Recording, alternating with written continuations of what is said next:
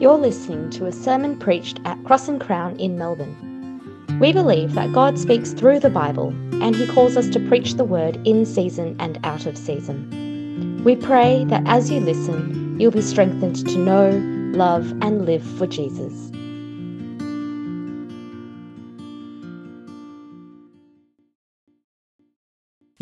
Some songs define the story of a people. Some songs define the story of a people. In the classic musical Les Miserables, a group of young Republicans launch a rebellion against the French monarchy. They're led by a young radical, Enjolras, and the rebels line the streets of Paris and they begin to sing. Do you hear the people sing? Singing a song of angry men. It is the music of a people who will not be slaves again. When the beating of your heart echoes the beating of the drums, there is a life about to start when tomorrow comes. Will you join in our crusade? Who will be strong and stand with me? Beyond the barricade, is there a world you long to see? Then join in the fight that will give you the right to be free. Will you give all you can give so that our banner may advance? Some will fall, some will live. Will you stand up and take a chance? The blood of the martyrs will water the meadows of France. It's a pretty powerful song, isn't it? You see, in Les Miserables, that one song sparked a rebellion. And in a moment where life imitates art, that song has become the anthem of democracy right around the world. In 2013, it was sung in the aftermath of the Arab Spring. In 2016, it marked the candlelight revolution in South Korea. And in 2019, it was the anthem of protesters in Hong Kong. You see, friends, this one song, it defines the story of a free people. And if you can understand the lyrics of this song, you'll be able to grasp the story of democracy in our world. Well, today I want to introduce you to another song. I want to introduce you to a song that defines the story not just of a free people, but of God's people. I want to introduce you to Hannah's song. And if you can understand the lyrics to this song, can I tell you, you'll be able to understand and grasp the message of 1 and 2 Samuel. In fact, these two books are bracketed by two songs. Hannah's song in 1 Samuel 1 and David's song in 2 Samuel 22. And together, these two anthems join to tell the story of God in Samuel. So today, we're going to explore this song in three main sections. First section, praise the only God. Praise the only God. Well, for those of you who are musically inclined, you'll know that if you look at the top left-hand corner of most music scores, you'll find a word or a phrase that describes the mood of a song. It's the emotion with which the pianist should play that piece. Could be lively or sadly, or that phrase that I never quite understood, with feeling. You see, friends, if Hannah's song was written onto a music score, the word in that top left-hand corner would read, joyfully. Joyfully. You see, friends, this is a joyful song of praise. In verse 1, Hannah's heart rejoices, and her horn, that is her strength, is lifted up by the Lord.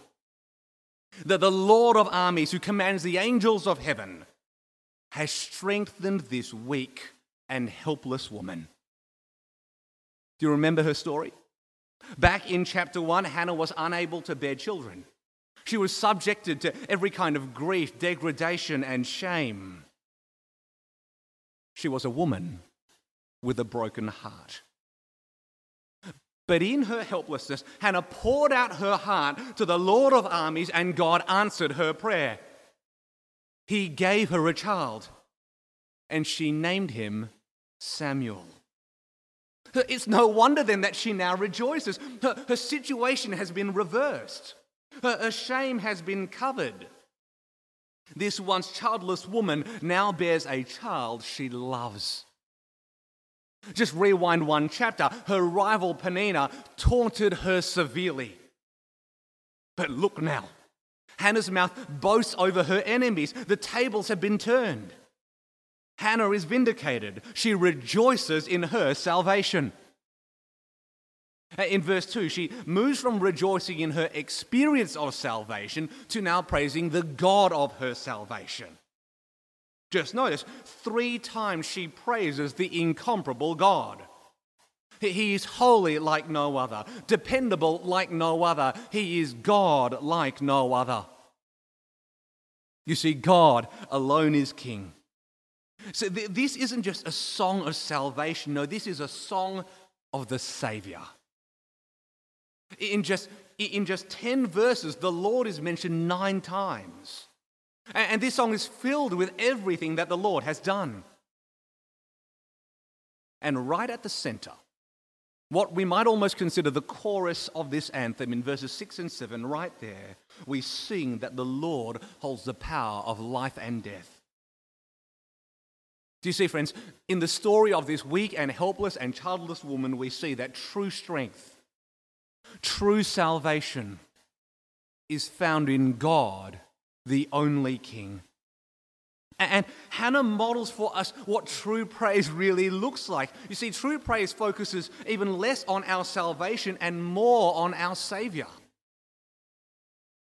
Now, some of you would be familiar with the story of Captain Sally Sullenberger, who emergency landed that plane onto the Hudson River in 2009. On that day, Sully saved the lives of 155 people on that plane.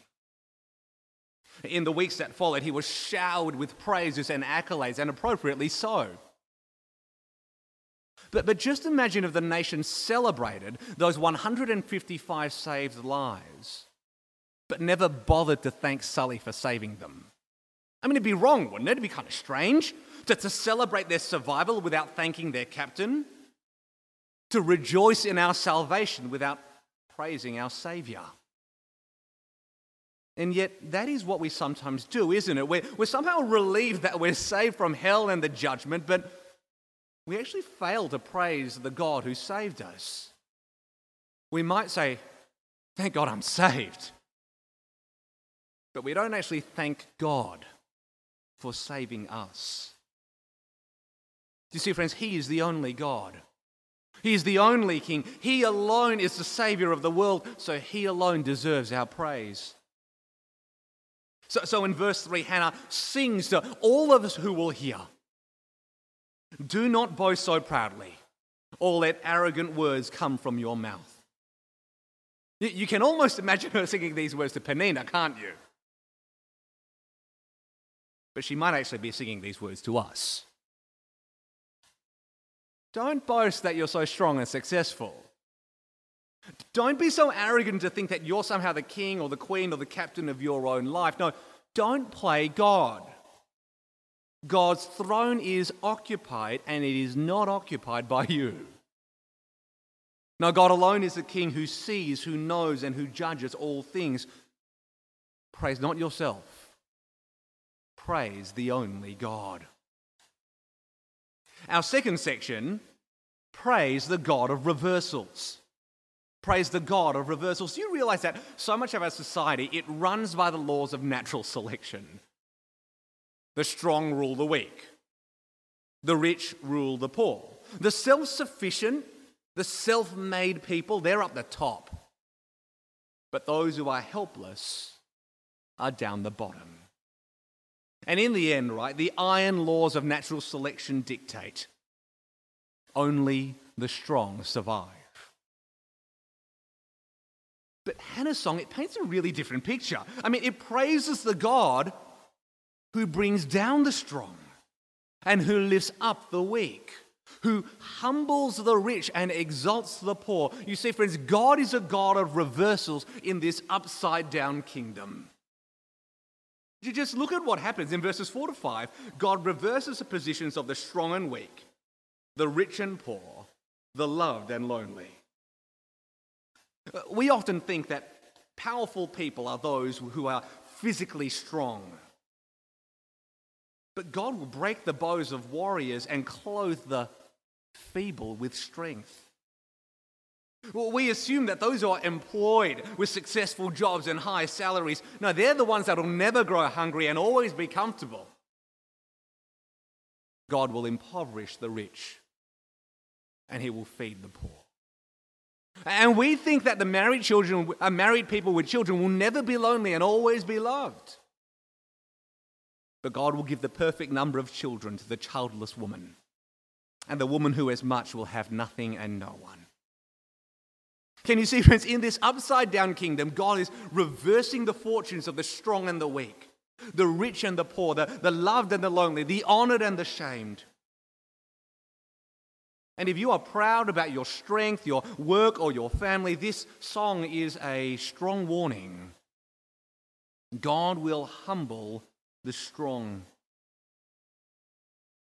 But if you are weak, poor, and all alone, this song is a great comfort, isn't it? God will lift you up. In verses 6 and 7, as we said, the center, the chorus, as it were, of this song, the Lord is the God who brings death and gives life, who brings poverty and gives wealth. We've said it before, we'll say it again. True strength, true salvation is not found in our physical health, our successful jobs, or our happy families. No, it is found in God the King. True strength belongs to God. And true strength is given by God. And here's the crazy thing. He gives that strength not to those people who think that they're already strong. No, he gives his strength to people who know they're not. He gives his salvation to helpless people like Hannah. If we're honest, so many of us live with the singular goal of not being Hannah. Let's face it, she is the antithesis of all our ambitions. Just imagine what parent out there wants their child to grow up to be helpless, destitute, and dependent. No, the goal of our lives is we study hard, we succeed at work, we earn money, all so that we might do what? Climb up the ladder. Achieve that upward social mobility so that we might never need to rely on anyone else. In fact, we kind of want to be like Peninnah, don't we? We want to have it all. We find our strength in the very three places mentioned in this song: our health, our work, our families. But this song warns us. If you trust your physical health, your successful career, your happy family to make you safe, be very careful. God may just humble you. But there are others of us who cannot help but identify with Hannah, aren't there? Our bodies are weak and stricken by sickness. Our jobs, maybe careers, if we can call it that, forgettable. Our wealth is meager. And we have no spouse, no children, no family in whom to find comfort, love, or honor. And when we look at our lives, there is actually very little strength to find. Friends, if that's you, can I say you are exactly the very person in whom God delights to save. You are exactly the person whom God loves to lift up. I mean, let's face it, we all know it. No one aspires to be helpless. No one enjoys being helpless. And yet, helplessness is actually not such a bad thing, is it? I wonder if you realize that only a helpless person can sing this song. Do you realize that if you're self-sufficient with no sense of personal weakness, this song is actually pretty hard to sing? Material comfort and worldly success dull our praise, for they mask our helplessness and obscure God's strength. But for those of us who are acutely aware of our weakness, who feel our frailty every day, friends, this song is our joy. This song is our anthem.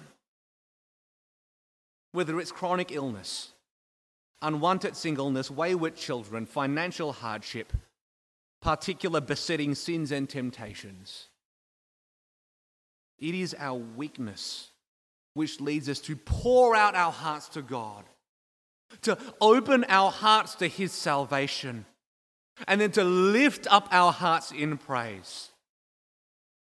It's no wonder then that the Apostle Paul can write in 2 Corinthians 12, get this, I will most gladly boast all the more about my weaknesses, so that Christ's power may reside in me. Could you say this? So I take pleasure in weaknesses, insults, hardships, persecutions, and in difficulties for the sake of Christ. For when I am weak, then I am strong. I suspect it's not too far from the truth to say that every Christian should be marked by some sort of weakness. Because our worldly weakness reveals our spiritual need, and it drives us to receive God's amazing grace. Here's what I find fascinating about this song. It is only when we reach the depths of our helplessness that we can arrive at the heights of God's praise. It is only when we reach the depths of our helplessness that we can arrive at the heights of God's praise. Third section of this song. Praise God the King. Well, remember, this song began with Hannah praising God for who He is. And now it ends by praising God as the creator, the king, and the judge of the world. You see, the only God who deserves our praise, that is the Lord. In the second half of verse 8, Hannah praises the God who set the world on the earth's foundations. He is the chief architect, the master builder, who alone has the right to judge His creation. And in verse 9, that's exactly what He does. He guards the steps of His faithful ones. All those who put their trust not in their health, their wealth, or their family, no, the faithful ones are those who put their trust in their God. He protects faithful, helpless women like Hannah who find their strength in the Lord of armies. But the wicked perish in darkness, for a person does not prevail by his own strength. You see, friends, therein lies the heart of wickedness, trusting in our own strength. It's a bit uncomfortable, isn't it? Have you ever thought of wickedness in that way? To be wicked is to not trust in God's strength, but to trust in our own strength. And yet, reflecting on our lives, that is exactly what so many of us have been raised to do, isn't it? We've been raised to never trust anyone else, never depend on anyone else, trust only yourself. That is, according to our world, the fastest way to rise to the top. But God says that is the surest way to descend to the bottom. For if you trust in your own strength, if you trust in your health, your wealth, your family, friends, you are setting yourself up in opposition to God the King. He alone is the Lord of armies. And in verse 10 we read that those who oppose the Lord will be shattered. He will thunder in the heavens against them. The Lord will judge the ends of the earth. All who rely on our own strength are making a play for the throne that belongs to God alone. And this song, it now ends in a very peculiar way. You see, this whole time we've been singing the praises of God as King. There's no one holy like the Lord. The Lord brings life and death. The Lord brings poverty and wealth. The Lord will judge the ends of the earth. But now, Hannah sings of another king. Verse 10, God will give power to His king, who will lift up the horn of His anointed. Do you see, friends? This is an anointed man who will rule as a king under God. Yahweh, the divine king, will rule His people through this human king. Now, if you could pick anyone to be that king, I wonder, what sort of leader would you pick? Surely you'd choose the strong and successful, wouldn't you? Surely you'd handpick the wealthy man with a corporate career, a beautiful family. And yet God chooses someone who is weak, humble, and maybe even helpless. He chooses a king who is just like Hannah. Notice this, right? The song began with Hannah singing, "My horn is lifted up by the Lord." And look at how it now ends. God will lift up the horn of his anointed. You see, the God who gives strength to a helpless, childless woman will give that same strength to his anointed Savior King. It might be hard to believe, but this weak woman from the backwaters of ancient Israel will be the model for God's Messiah. In this song, Hannah, she's singing initially about her own salvation. But we very quickly realize that what is true of her is true of Israel. The salvation that she experiences is the salvation that God extends to all his people. And the child whom Hannah bears becomes the prophet who crowns a king. A king will be just like Hannah. He will not prevail by his own strength. No, God will be the strength of his salvation. Do you hear the people sing? Is that great song which captures the story of democracy, the story of a free people. Friends, Hannah's song defines the story of a people who are saved. And the story and its message is this: God alone is the strength of our salvation. Not our health, not our wealth, not our families, not our ability. No, God, and God alone is the strength of our salvation. Friends, many centuries later, a woman called Mary would also give birth to a child in a miraculous way. And just like Hannah, she would sing a song of praise. In Luke 1, Mary rejoices in the God of salvation. My soul praises the greatness of the Lord, and my spirit rejoices in God my Savior.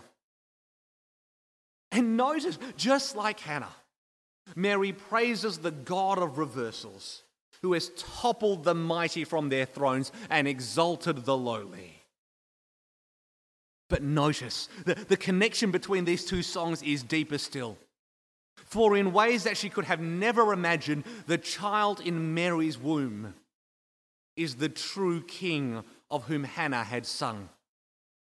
Just think about it, right? At the end of her life, Hannah would have looked back and she would have wondered, maybe the king that she was singing of, maybe it was Saul. Maybe it was David. But it would not be until many centuries later that the true king of Hannah's song would be born, and he would be carried in the womb of Mary. That king, that anointed king, I wonder if you know who he is. His name is Jesus. You see, in the Lord Jesus, God himself comes down from the heights of heaven, and like Samuel is born to a lowly family from a lowly place.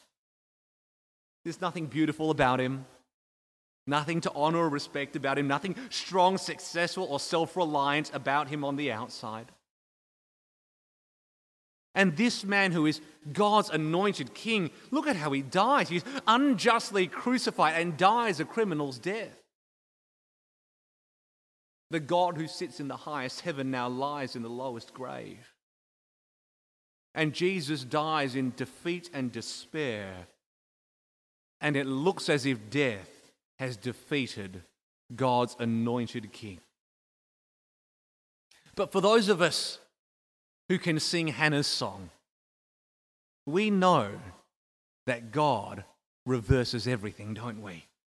And that's exactly what he does. He reaches down, lifts Jesus literally up out of the grave, and crowns him as the Savior of the world. In the greatest act of reversal, the crucified king becomes the risen king. And his reversal from death to life can be our reversal as well. You see, friends, at the cross, God defeats the devil, destroys death, and delivers us from hell. In Jesus, God raises us from the dust, lifts us up out of the trash heap, and he seats us with his Son in the highest heavens.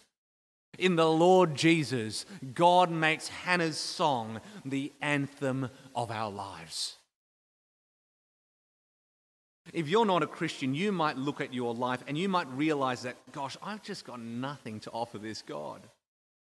You might think, gosh, if heaven needs an admission ticket, I don't have the strength or the success to buy my way in. You might think to yourself, gosh, the only way that I'm getting in is if God gives me that ticket. The only way that I'm getting saved is if God saves me, because I just don't have the strength to save myself. Perfect. Perfect. Because you are exactly the person whom God delights to save. In 1 Corinthians 1, the Apostle Paul writes, God has chosen what is foolish in the world to shame the wise. And God has chosen what is weak in the world to shame the strong. If you feel like you have nothing to bring to this God, you are at the very point to not just cry out to him for salvation. You are at the very point to open your heart to receive that salvation in Jesus. Because Jesus is the humble King who died to save a helpless people. He died to save people like you and me. Well, friends, just like Hannah and Mary, you and I, we are helpless people, and we've been saved by a strong and mighty God. And Hannah shows us, doesn't she? The only right response to our salvation is to sing God's praises. Just think about it, right? We sing in response to the most significant moments in our lives. Children sing at the celebration of their birthdays. Husbands try to sing to their wives at their wedding ceremonies. Nations sing their anthem at victory on the battlefield. If that's the case, that we sing at the most significant moments of celebration in our lives, let me ask, how could we not then sing in response to our salvation? Just think about for a moment, think about the movement, the progression from 1 Samuel 1 to 1 Samuel 2, right? In chapter 1, in response to her helplessness, what does Hannah do? She pours out her heart to God in prayer. And in response to her prayer, God comes to her in salvation. Now in chapter 2, in response to his salvation, Hannah lifts up her voice to God in praise. Prayer, salvation, praise, crying out to God from the depths of our helplessness, God saving us and us responding in praise. And isn't this the journey for all of us who've been saved by God? We cried out to God from the depths of our sin. God heard our cry and came to us in his Son to save us. And now we respond to him by singing his praises. You see, friends, you and I have been saved to sing. And it's not for no reason that history ends and eternity begins with a song. Salvation belongs to our God who is seated on the throne and to the Lamb. You see, friends, when we realize the depths of our helplessness, when we marvel at the strength of God's salvation, can I suggest that it is not enough for us to simply say thank you? Notice, Hannah doesn't just say or pray her thanks. No, she sings her praise. Music is beautiful. And a song has this way of engaging our affections and expressing our emotions like few things can. It reveals our deepest loves and our strongest convictions. In fact, I'm willing to guarantee that the songs on our lips reveal the theology of our hearts. What we sing reveals what we truly believe. In fact, I was going to say years, but I suspect days from now you will probably forget much of this sermon. But many of you can sing these songs without even looking at the lyrics. So I suspect it is almost criminal. It is almost criminal for us who have experienced God's salvation who study the depths of his word to not then be led to sing his praises? Right? I mean, it is almost criminal for those of us who have experienced God's salvation and even studied the depths of his word, not just once or twice, but multiple times a week, to not then sing his praises. Too many of us know God in our heads, confess him with our lips, serve him with our hands, but do not praise him in our hearts. No, he deserves our praise. Theology exists for the sake of doxology. We know much so that we can worship much. But I know in a week like this, and in times like this, some of us just don't feel like singing. To be honest, after the week that we've had, we don't feel Hannah's joy. And so we can't sing Hannah's song. It almost feels like we're still stuck in 1 Samuel 1, crying out to God from the depths of our despair. And we can't quite move on to 1 Samuel 2 just yet, can we? If that's you, can I make a suggestion? I wonder, can you see that this song, it directs our emotions and it lifts us up out of our despair? In one sense, it helpfully guides and instructs and directs our feelings. It doesn't allow us to get stuck in an emotional rut. No, it summons us to the purpose for which we have been saved. It reminds us that we have many more reasons to rejoice than to despair. But I get it. Life doesn't operate that quickly. Our emotions often lag behind our knowledge. So for those of us who might suffer for just a little bit longer, who might be in 1 Samuel 1 still crying out from the depths of our despair, can you see this song also assures us that though we may suffer for months and maybe even years, in the end, God will lift us up. He will lift us up. Just as he raised Jesus from the grave, he will raise us all to glory. You might feel that you will never be able to sing with joy. But I promise you, one day you will. In the words of the psalmist, weeping may stay overnight, but there is joy in the morning. Friends, Hannah had every reason to praise the only God. Mary had every reason to praise the God of reversals. And we who have been saved by the Lord Jesus Christ have every reason to praise God the King. Let me pray.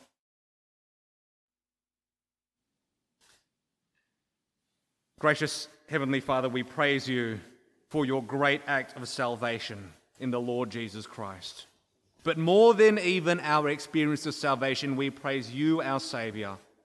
For as Hannah knows and as we sing and as we're about to sing, God, you are the only God. You are the holy God. You are the saving God. You are the God of reversals. You are the God who humbles the proud and exalts the lowly. You are the God who reaches down and lifts us up out of the dust. And so we praise you in this song of salvation. And we ask and pray that Hannah's song might be on our lips and it might be the anthem of our lives. For Jesus' sake we pray. Amen.